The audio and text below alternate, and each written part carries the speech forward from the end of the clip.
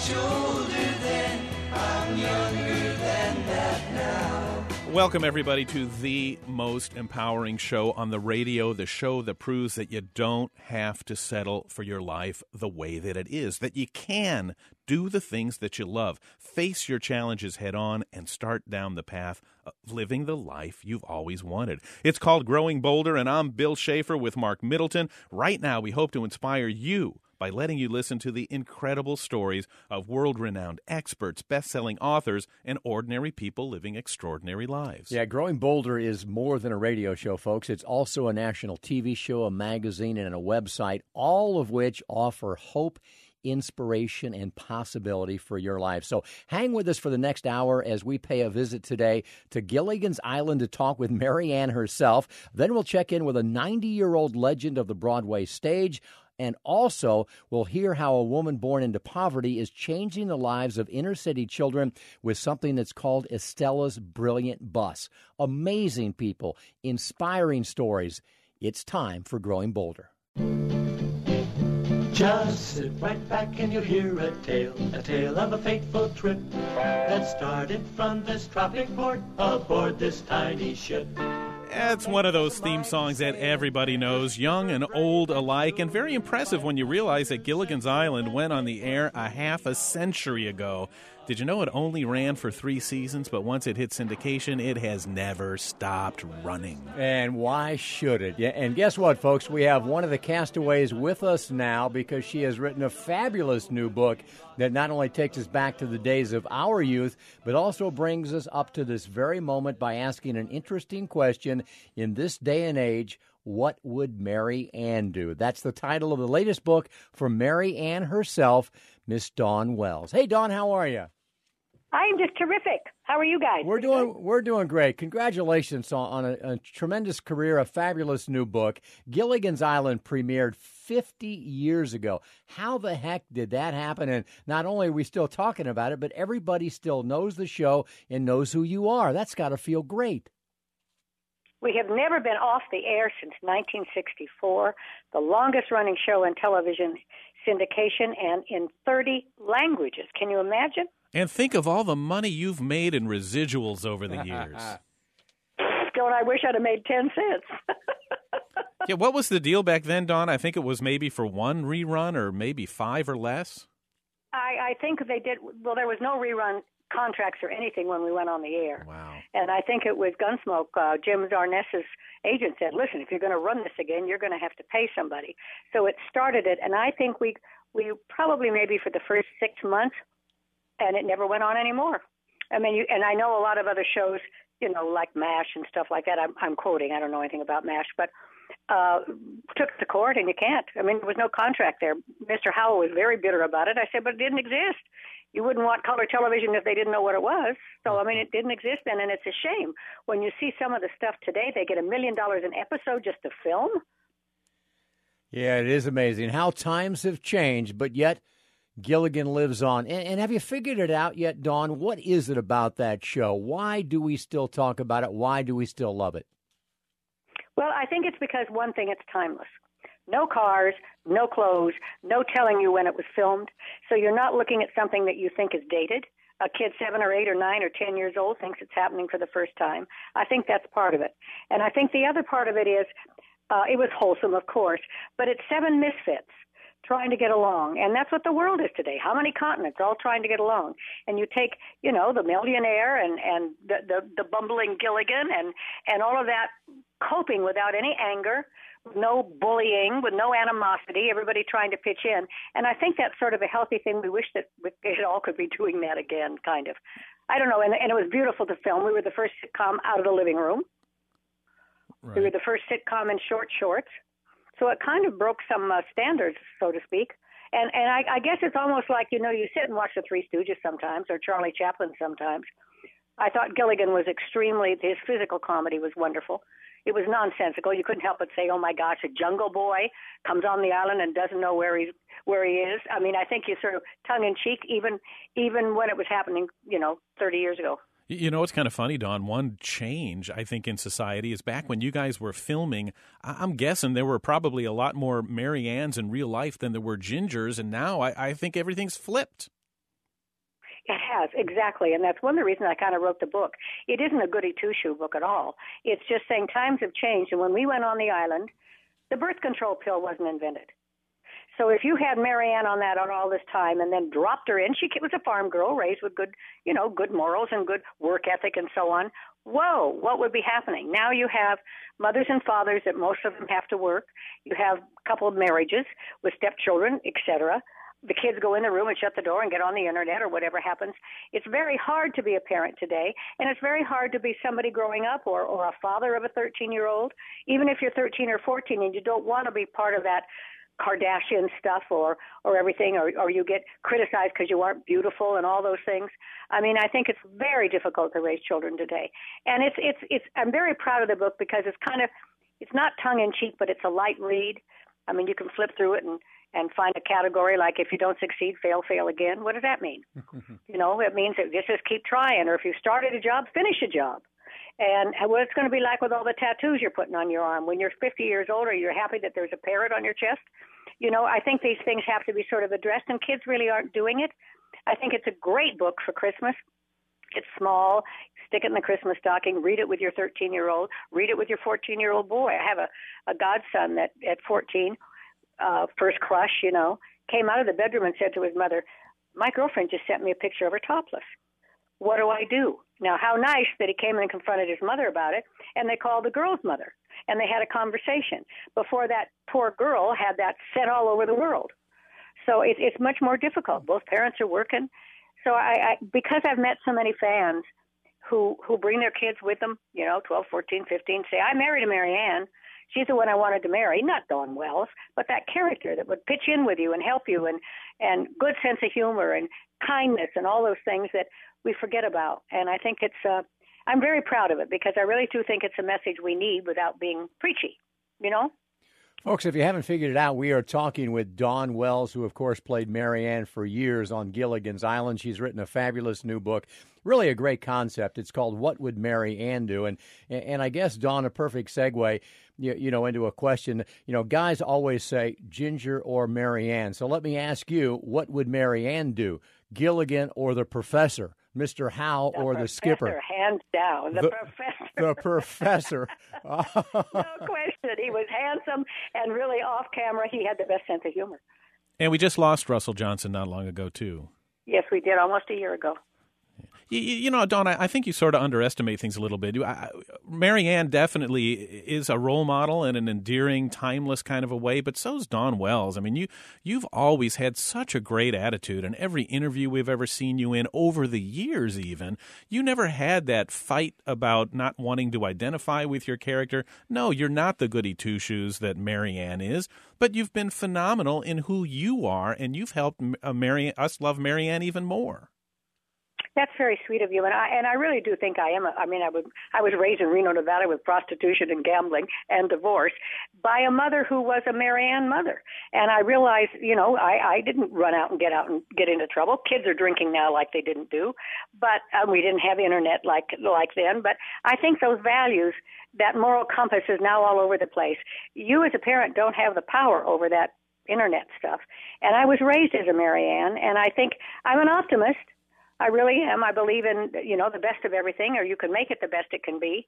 And when I was writing the book, you sort of wonder who you are. I've not spent a lot of hours thinking about it. But when I started talking about what I did, I had my knees dislocate. So I couldn't do any sports. I never got that wonderful thing being part of a team or beating somebody in tennis because of my knees. But I was a debater. Hence, maybe it's one of the reasons that I became an actress. But I was sitting as I was writing the book thinking, what is it about debate that fascinated me? Because you look at both sides. You have to prepare both sides of the case. Do you believe in abortion or don't you believe in abortion? And you have to prepare the case on either side because you don't know what you're going to draw when you're starting to debate somebody. And I think I look at that way on life. What's the worst that can happen? What's the other side of this? And I think that's given me a healthy attitude. I mean, these people who are all about bad rapping the roles that they got cast, doggone it. I mean, Pernell Roberts was awful with Bonanza. I mean, you were lucky enough to get a part. You're jeopardizing everybody else's jobs. the caterer, the grip, the writers, the cameramen, all are connected with that show. How dare you then get on and say, I hate this show? Don't take it. Give it to another actor. If you don't want to be identified with it, then don't do it. You know, these legendary, iconic shows, Dawn, of which there's really only a handful, and Gilligan's Island is one of them, that they play incessantly. I think we all have the impression that thousands of episodes were shot. How many original episodes of Gilligan's Island were shot, and when did they cancel it? What was that like? Well, I think we did 39 episodes a year, which now you're lucky if you get 15. You know, we only had 2 months off. That's very different now. And we weren't in color the first year. And what was the last question you asked me? Why did they cancel it? Oh, when we were renewed. I mean, we were in the top 10. Nobody would do that anymore. We were renewed for fourth year. We were actually going to go to Hawaii and shoot. And this is what I have been told. Now, I can't swear on a stack of Bibles. But Sherwood called us, our producer called us in the middle of May and said, well, we've been dropped. And we said, what? Well, they had a half hour that they needed to fill. They had bought a Dennis Weaver show, and they had a half hour that they needed to fill. And they couldn't find a show. So they decided to cancel Gunsmoke and put us in after the first half-hour show that they'd sold. And Mr. Paley was president of CBS at the time, and his wife came home from vacation and said, what do you mean you canceled Gunsmoke? That's my favorite show. So he canceled us. Wow. Hey, Dawn, before we go, we got about 30 seconds left, and I don't want to let you go without talking about this since we are growing bolder. Is life in your mid-70s, is it good? It's great. It's great. I did a Lion in Winter last summer. I'm doing a pilot in January. I'm working. I'm not married. I don't have children. I'm not a grandma. So I love what I do, and I'm healthy, and I'm crossing my fingers. I'm going to be Betty White when I grow up. Well, you know, you're a fabulous Dawn Wells as it is. The book is called What Would Mary Ann Do? A Guide to Life by the always interesting Dawn Wells. Please check it out. We could certainly use a little bit of that Mary Ann perspective in the world today. Thanks so much to a class act, Dawn Wells.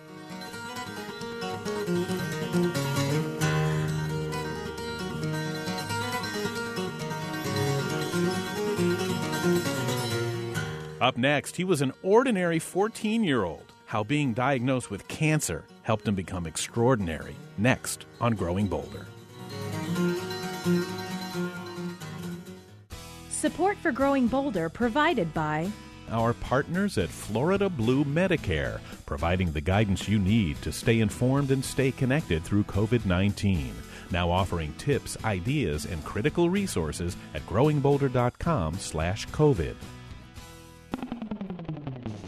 Check out Growing Bolder TV, airing on public television stations nationwide. Visit growingbolder.com/TV for program listings and where to watch. Half-right prejudice, leap forward, rip down all hate ice cream. You know, Bill, I love this segment. Time now, folks, for our Surviving and Thriving feature. With the right support, the right attitude, it is possible to not just survive life's greatest challenges, but to actually thrive. And, Mark, this week it's about a young man who was diagnosed with cancer, what he saw while in the hospital, and what he decided to do about it. These are what childhood memories should be. A brother and a sister, sharing adventures, making discoveries, experiencing the world. But life doesn't always work that way. Benji Watson was about to have a whole different set of memories, memories that would change him forever. One morning I woke up and I was just feeling awful, and my parents took me to the ER, and that's when we found out that it was cancer. The attending physician, the ER doctor, comes out, pulls us out of the room and says, you know, we're 99% sure your son has cancer. He has a mass the size of a grapefruit in his chest. Excuse me. Benji had non-Hodgkin's lymphoma. I was surprised. I wasn't really feeling anything at the moment. I was just in disbelief and couldn't really understand what was going on.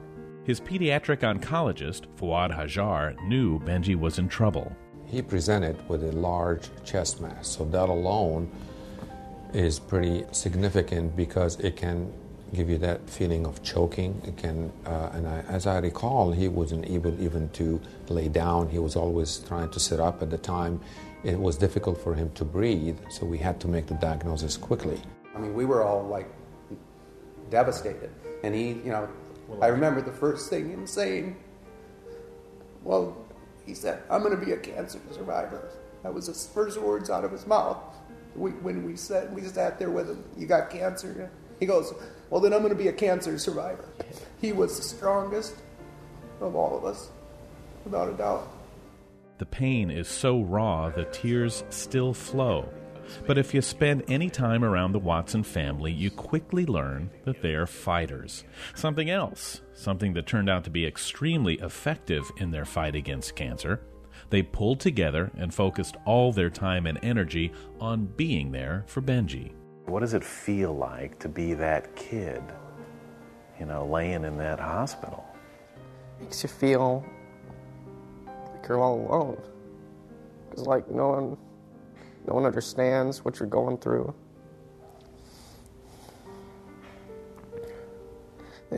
But you have people there with you, it really helps.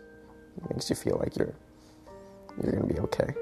It was then that Benji turned his attention away from himself and towards other patients.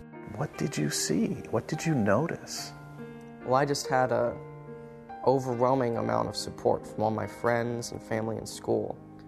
And any given day I had 30 visitors on the floor, and there was at any time hundreds of children being treated for the same thing I had, but put together they didn't have half the amount of people visiting them that I had, and I just thought that wasn't okay. Benji saw that many were alone, not because nobody cared, but because their parents couldn't be there. Most have to work to pay the bills. They still have to attend to their other children and other responsibilities. Many have no choice, even though children need their parents to help them fight. Having the support around you makes things a lot easier. You can tolerate chemotherapy better. You feel better. You can ignore the little things like a little headaches or a little pain, a little needle stick here and there. But if you don't have anybody around you, you're alone, it's not an easy process. Benji made a vow that when he got healthy, he'd come back and do something to make a difference. Hey! Hey! How are you doing, Benji? Good, how are you? Good. Nice seeing you again. Mm-hmm. Looking sharp. Thank you. I really saw that, hey, if you have the ability to do something, you have an obligation to help people. And even if you're only one person can make a difference. It all starts with the tiniest little drop, and it ripples out from there. Even if you're 14 and in the hospital fighting cancer yourself. So he started the Benji Watson Cancer Foundation and dedicated himself to holding fundraising events to help allow parents to be right by their child's side by covering some critical expenses. The gas cards, the food cards, the electric bills, the rent bills, those are items the insurance companies don't cover. I mean, that's the biggest need. I mean, we get, 3, 4, 5 requests a week. This foundation is something that you don't see every day. People coming out of this kind of experience and creating that kind of powerful movement that would help many other families, hundreds of them. In just the first few years, Benji's foundation has raised over $200,000. It's helped hundreds of families, all because of the need we all have for support, even doctors. But as an oncologist, you need everybody else that's around you. You need the surgeon, you need the pathologist, you need the respiratory therapist, you need the intensivist, you need the child life. You've seen these stories before, you've heard it already from Benji Watson. You need a whole team of people around you. And I have that team here. I'm blessed to have that team. You're very emotional. Yeah. Still about telling your story. Where is that coming from? What is that?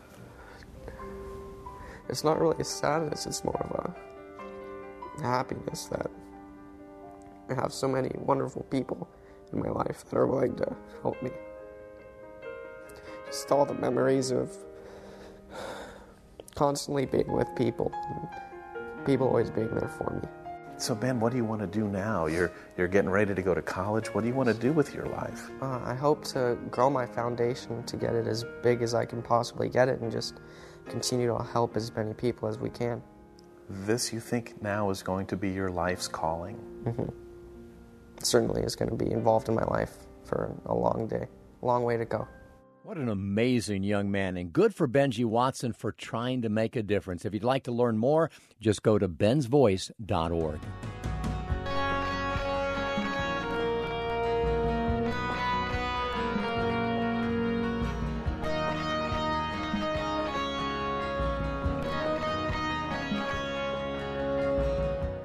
Life sure can be easier when you know exactly what your calling is. Some people just know what they want to do and focus on nothing else. Yeah, they're the lucky ones. But what do you do when you're just not sure, when you like a lot of different things, but nothing particularly jumps out at you? Well, here's something we think might help.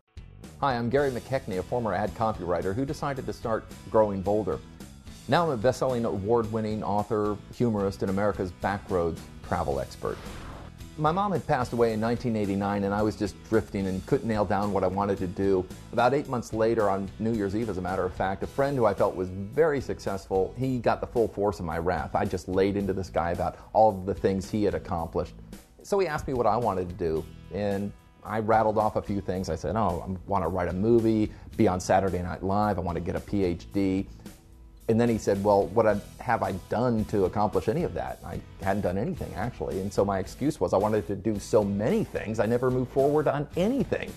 So he said, look, if you had $1 million in the bank and woke up tomorrow, you didn't have to worry about work or having a career, what would you do? And all of a sudden, I was able to take money and ambition out of the equation. I said I would travel and I would write. He said that was it. That was my passion. Aside from any other consideration, that's what I really wanted to do. And he was right, I did. I became a travel writer. I was writing articles. I wrote the best-selling motorcycle guidebook in America. I've written 2 books for National Geographic, and I leveraged that to speak on ships, the Cunard's Queen Mary II and Queen Victoria, and on the Seabourn Sojourn. And that was a great lesson. If you can determine what you really want to do, everything else is just noise.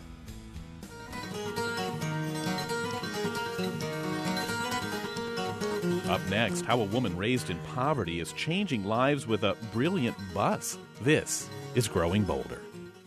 Support for Growing Bolder provided by The Center for Health and Well-Being, now open in Winter Park. Wholeness, fitness, and medicine together in one convenient location, offering programs and services to promote healthy living and positive aging. More at yourhealthandwellbeing.org. Sign up for the Growing Bolder Insider newsletter, delivered to your inbox every week. Be the first to see our latest interviews, stories, and tips for making each day count. Sign up today at growingbolder.com. In a soldier stance, I aim my hand at the mongrel dogs to teach. You are listening to Growing Bolder. I'm Mark, that's Bill, and this is the program, folks, where we get guests to come on and talk about how they have changed their lives and ended up making a difference in the lives of others.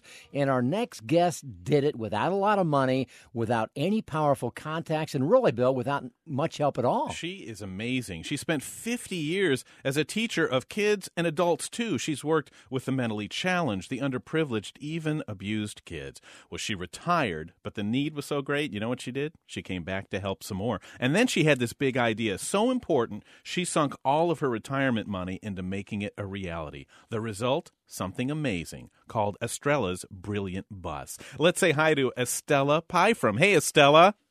Hi, how are you this morning? Oh, we're awesome, and we're anxious to hear about the Brilliant Bus. What is that? The Brilliant Bus is a mobile learning center that I built from scratch with an idea, and it's designed to take technology into the underserved neighborhoods. You know, and aren't you something great for doing this, Estella? Because, I mean, you're in retirement. Aren't you supposed to be sitting on the couch eating pork rinds and drinking a hot toddy? Well, there's a saying that says, if you enjoy what you're doing, you never worked a day in your life. So I'm having as much fun as those people who are just eating the pork rinds and having a cup of tea. You know what else we think's amazing about you, Estella, is that your whole life is about helping others, despite the fact that you were raised with practically nothing. Nobody would blame you if you were expecting people to help you, but you've done the opposite. Well, there's a saying, another saying that says it takes a village to raise a child. that experience in the projects where people help each other, I think that experience that goes way back to when I was a girl helped transform me into the person I am today. You know, we thoroughly enjoy and get a feeling of gratitude. I mean, it's just a special feeling that you get from being able to help people that need help. And we target the underserved communities as our target population to provide service. Folks, are you getting this? This is Estella Pyfrom, who in retirement wanted to make a difference with underprivileged, underserved children. So she created this mobile learning center called Estella's Brilliant Bus. And Estella, as Bill noted, you didn't really have much. So how did you put this together? How were you able to marshal the resources to make a difference? Well, first of all, I started with an idea. And my dad made us think that if you were willing to work at something very hard, and work through it, plan well, you can make it happen, and that failure was not an option. So what I did is I sat down and came up with a 5-year plan, way that I could make it work, make it happen, and then I put that plan into action. You know, you spent so many years in the public school system. What are they doing wrong there that your bus is doing right? I won't say that they're doing so much wrong, but I think I'm doing a lot of so much right, and that is, I think one thing that I could do perhaps as well or better than the public school system, and that is every kid that gets on my bus, I can personalize their learning activities. It is all geared toward individual age and grade level appropriate activities. And because the school system has a class size that they have to be concerned about, it may take them a little bit longer to be able to personalize everything and be able to do that every session. Estella is teaching us that you don't need a lot to make a big difference. And I think she's also teaching us that you're never too old to make a difference. Estella, can I ask you how old you are? I will be 78 December 7th next month. 78, and we can hear the lovely sound of children in the background. Are those some of your relatives, or are you working with kids today? Well, I'm working at home today in my office, and the baby's mother is sick. I mean, the babies have been sick, and the mother has been out. All of them had viruses, and since she's used all of her days, I'm working and I'm babysitting. Estella, that's incredible. While Mark brought up age, let's stay on that topic for just a second. Most people want to help, but feel they're too old to step back in and make a difference. What are your thoughts on age? I think you are never too old to learn. And I didn't even get interested in technology until I was 71. And again, back to what my dad said, is that if you want to do something, you set your heart at it, you can do it. You're never too old to learn. So technology is the thing of today. We're in the technology age.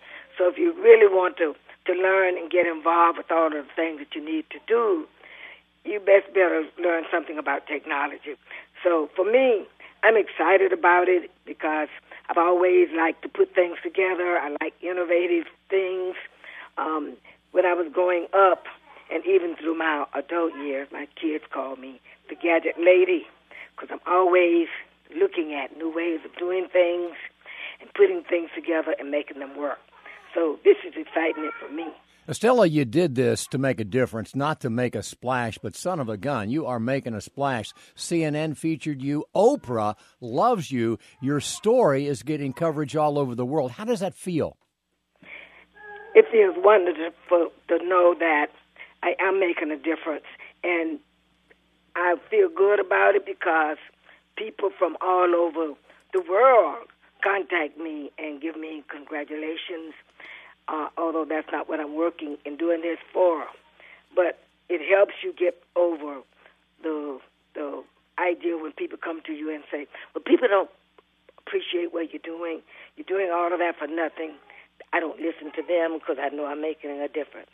And just think about that, folks. If Estella can do what she is doing, Imagine if we had an army of Estellas out there who care enough about the kids to forego their retirement, to step in, try to make a difference, to get involved in the lives of children. If you were ever wondering, can one person make a difference, Estella is proof that one person can. For more information, or even just to help out, just check out estellasbrilliantbus.org. What an inspiring woman. Thanks so much for everything you do.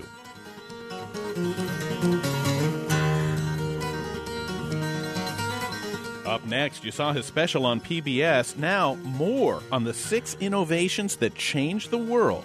This is Growing Bolder.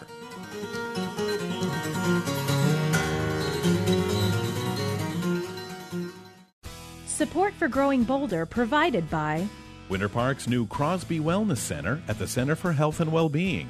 More than just a gym, it features unique medically integrated programs, activities for all ages and skill levels, and free group exercise classes with memberships. More at crosbywellnesscenter.org.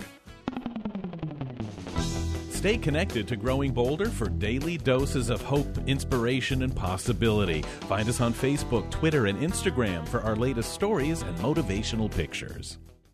My guard stood hard when abstract threats too noble to neglect.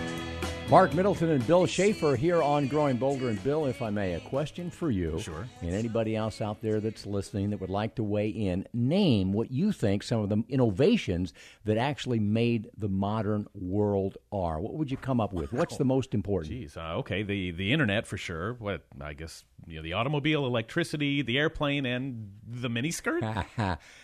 I can't believe it. What? That I got them all right? Actually, you didn't get any of them.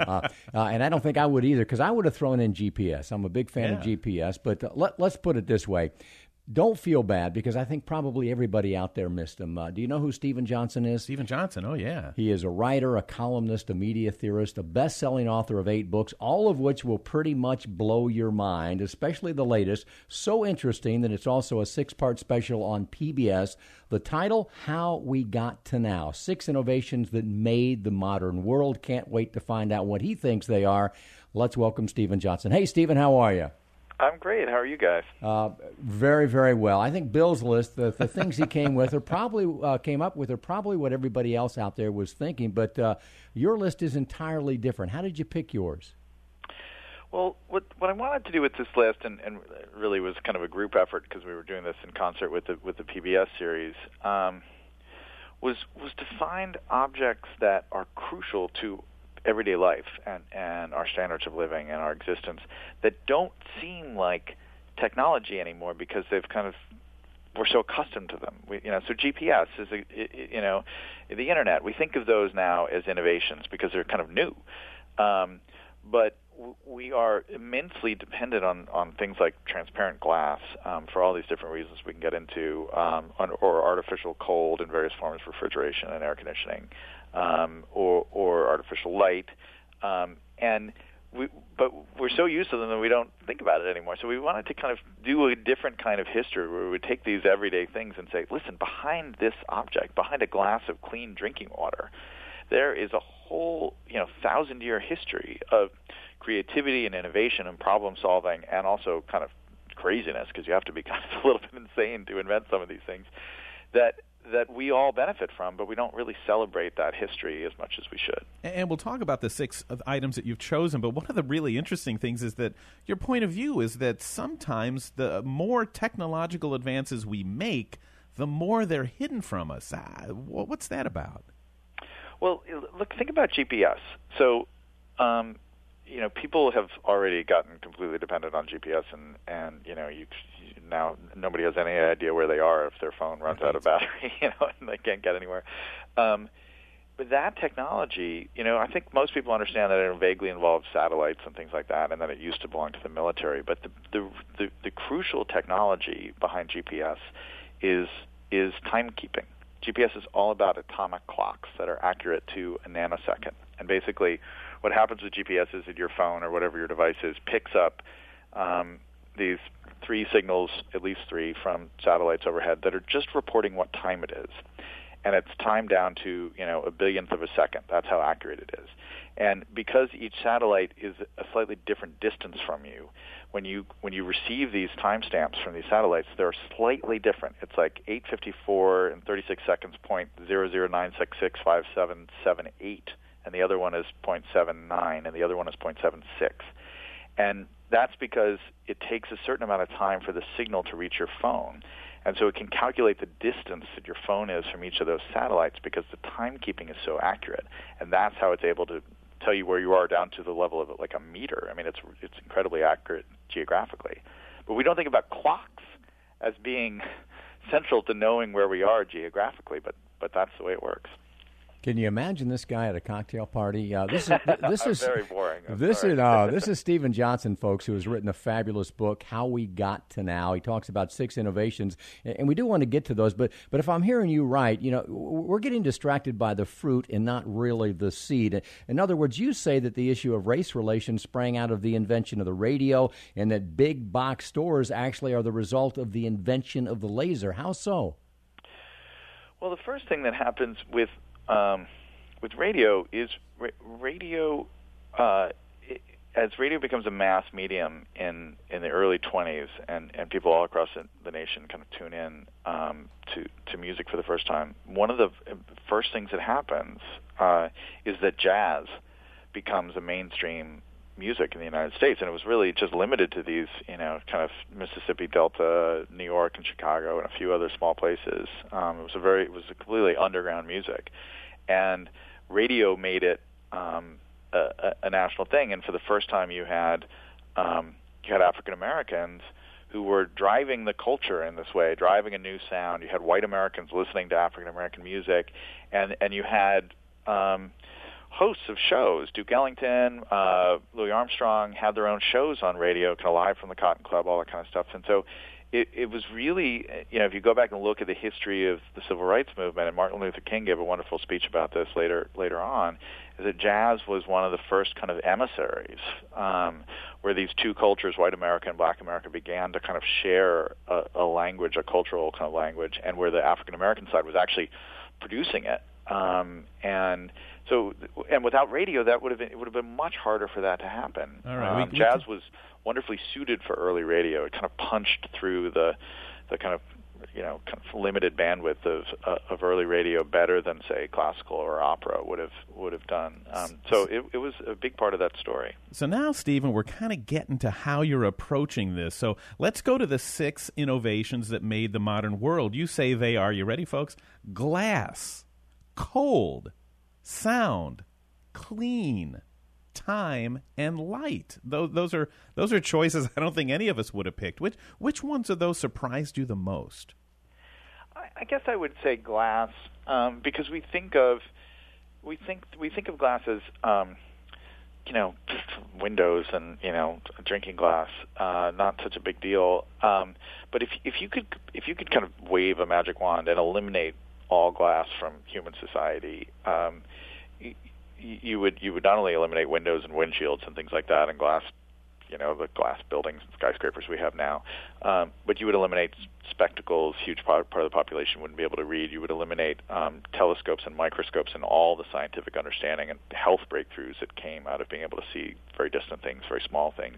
Every lens, every camera lens, every television, every film camera, every fiber optic cable, which is made out of glass fibers, so the internet would disappear, your iPhone screen would disappear. I mean, the world would collapse without glass. So again, Stephen, it's the inventions behind the inventions that you're pointing out, and that's what makes this book so fascinating. Before we go, I want to ask you one more question. What do you see basically as the takeaway for all of us? What can we learn from those 6 innovations as a whole that will move us forward in the way we think?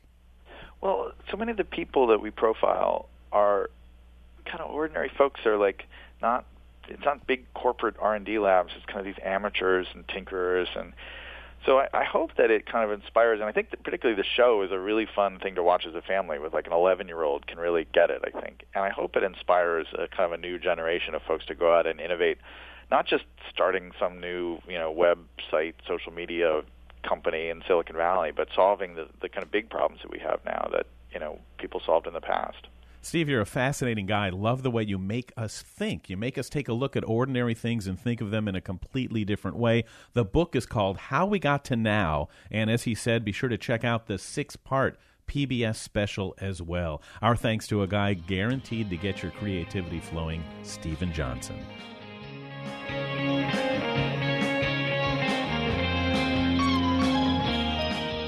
Up next, a 90-year-old Broadway, TV, and movie legend, Theodore Bikel, is coming up on Growing Bolder.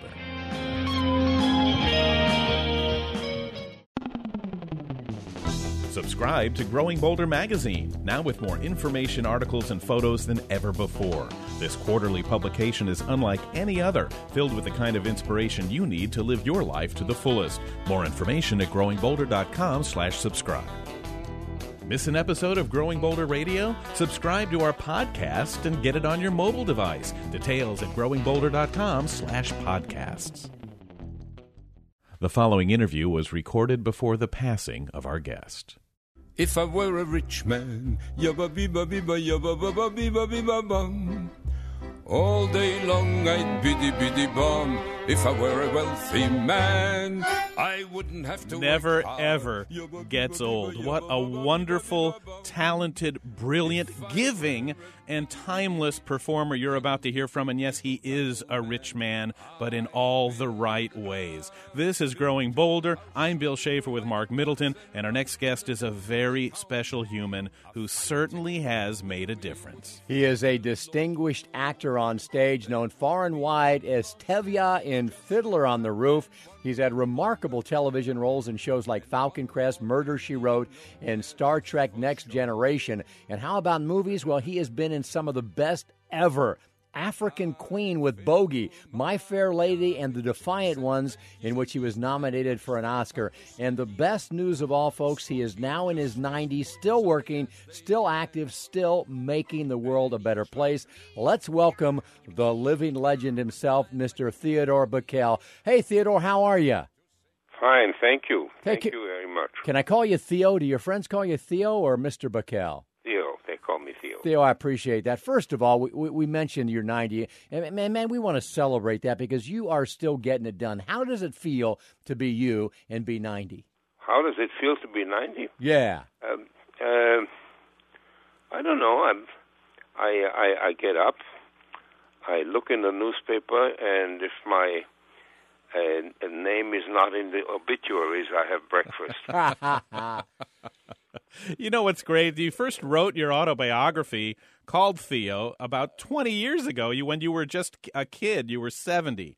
Instead of slowing down, you've been so active that you've had to keep adding chapters to your book. The most recent one has just come out, so you got to run out and get the book Theo. Isn't it something, sir, that so much has happened since you first wrote the book?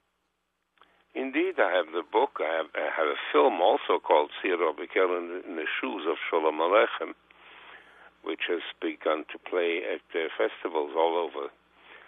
And I'm a little slower, but I don't stop. And I think that must be the key. And speaking of not stopping, you were a major player in the folk music scene in the 50s and 60s. You co-founded the Newport Folk Festival. What was it about that era of folk music, Theo, that drew you to it so strongly? Well, I've always played folk music. I've done it for my own amusement and for that of my friends and my family. When I came to America, all of a sudden I found myself, America is a strange place because they will not tolerate you doing anything well without forcing you to accept money for it. And so I had an additional career on my hands all of a sudden. But the career aspect was secondary to me. The music was important to me. And so Newport was a natural outcropping of that, because Pete Seeger, George Wein, and I decided that because the youth of the time, at the time, was so fired up with folk music, which tied in with being dedicated to liberal causes, freedoms, peace, that we decided we owed to the folk field a payback, because we learned the music from people, folk singers in the field, who really were poor and just sang, and we learned from them. We felt that we owed them a payback. And so we created Newport, made a lot of money, and we gave that all back. Well, not only did you make a contribution in music, you've also done it in a theater. After 40 years and over 2,000 performances of Tevye in Fiddler on the Roof, you finally hung up your tallis. Do you miss Tevye? Not really, because the last time I played Tevye was in 2010. That's not so long ago. After that, after that I decided enough. I gotta hang up my milk pail. But for instance, I'm going to be in Washington this weekend. There's a production of Fiddler on the Roof at the Arena Stage, and I'm going to see it with my family.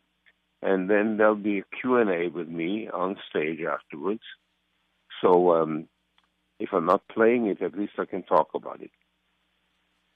We are talking to Theodore Bikel, folks, a living legend, now in his 90s, who has done it all. And speaking of doing it all, I'm just fascinated that you were in films like African Queen. You are really, one of the last living links to that era of Hollywood. What was Bogey like? Do people still ask you about that? Oh, yeah, sure. I was really in awe over the talent that was there, because we were sitting in the makeup room before we went on the set, and he was mumbling the lines with the script woman, and I said, okay, where is all of that? Half an hour later, we're on the set, and there's a full-blown performance. And I never knew when it came together and how. And it was awesome. It was really great. And from then to now, Theodore, I think a lot of people would be interested to know want to know how is your marriage going? I think you're still in the newlywed phase. Been married, around 2 years to your beautiful wife, Amy. How's that going? Very well indeed. I love it. It's phenomenal. And who would have thought that you could get married at this late stage in life and love it, enjoy it? Good. It's fine. Theo, I recommend it to anybody. We don't let anybody of your stature go without giving us something to think about. I mean, you have experienced life for decades. You've had success. You're still going strong. What can we learn from you about life in general? What is the Theodore Bikel takeaway? What's the moral of your story? Be curious. Be curious. Look at life. Look at things around you. Find out about them. Read, listen, sing if you can, and if you can't sing, don't sing. But just don't give up on yourself. Don't give up on yourself. Don't give up on life. It's there to be enjoyed. It's a gift. Don't squander it. It's always so interesting to hear from people like Theodore Bikel, because we look back and think, wow, he's a legend. But in his own mind, he worked his way up step by step, opportunity by opportunity. The man took many risks. He followed his heart. He followed what he believed in. And look what happened. He became a legend of the stage, the screen, and the music world. Folks, I encourage you to read his autobiography called Theo. He's just added, not his last chapter, we'll just call it his latest chapter. What a treat to visit with the legendary Theo Bikel.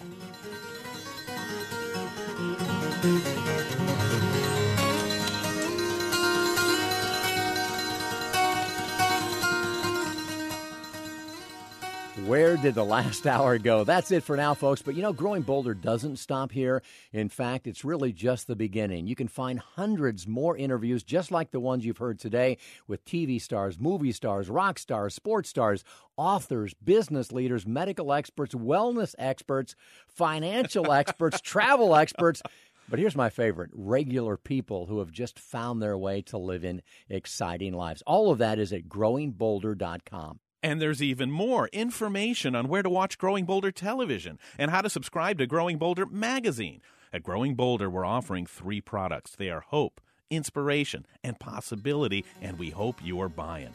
Tell some friends about the most unique media company anywhere, and then ask yourself, are you Growing Bolder? Growing Bolder is a production of Bolder Broadcasting. All rights reserved. This program was recorded at Growing Bolder Studios in Orlando and is available as a weekly podcast on NPR One, iTunes, Spotify, Google Play Music, Stitcher, and TuneIn. It is written and produced by Jill Middleton, Mark Middleton, and Bill Schaefer. Executive producers are Jackie Carlin, Robert Thompson, and Emily Thompson. Technical director is Jason Morrow. Production manager is Michael Nannis. Chief audio engineer is Mac Dula. And our most important team member is you. Follow us on Facebook and Instagram to keep growing bolder every day. Crimson flames tied through my ears, flowing high and mighty traps. Countless fire and flaming road, using ideas as my maps. We'll meet on edges soon, said I, proudly heated brow. Ah, but I was so much older then, I'm younger than that now. Half-right prejudice leap before, rip down all hate I scream. Lies that life is black and white, spoke from my skull I dream. Romantic flanks of musketeers, foundation deep somehow. Oh, but I was so much older then, I'm younger than that now. In a soldier's stand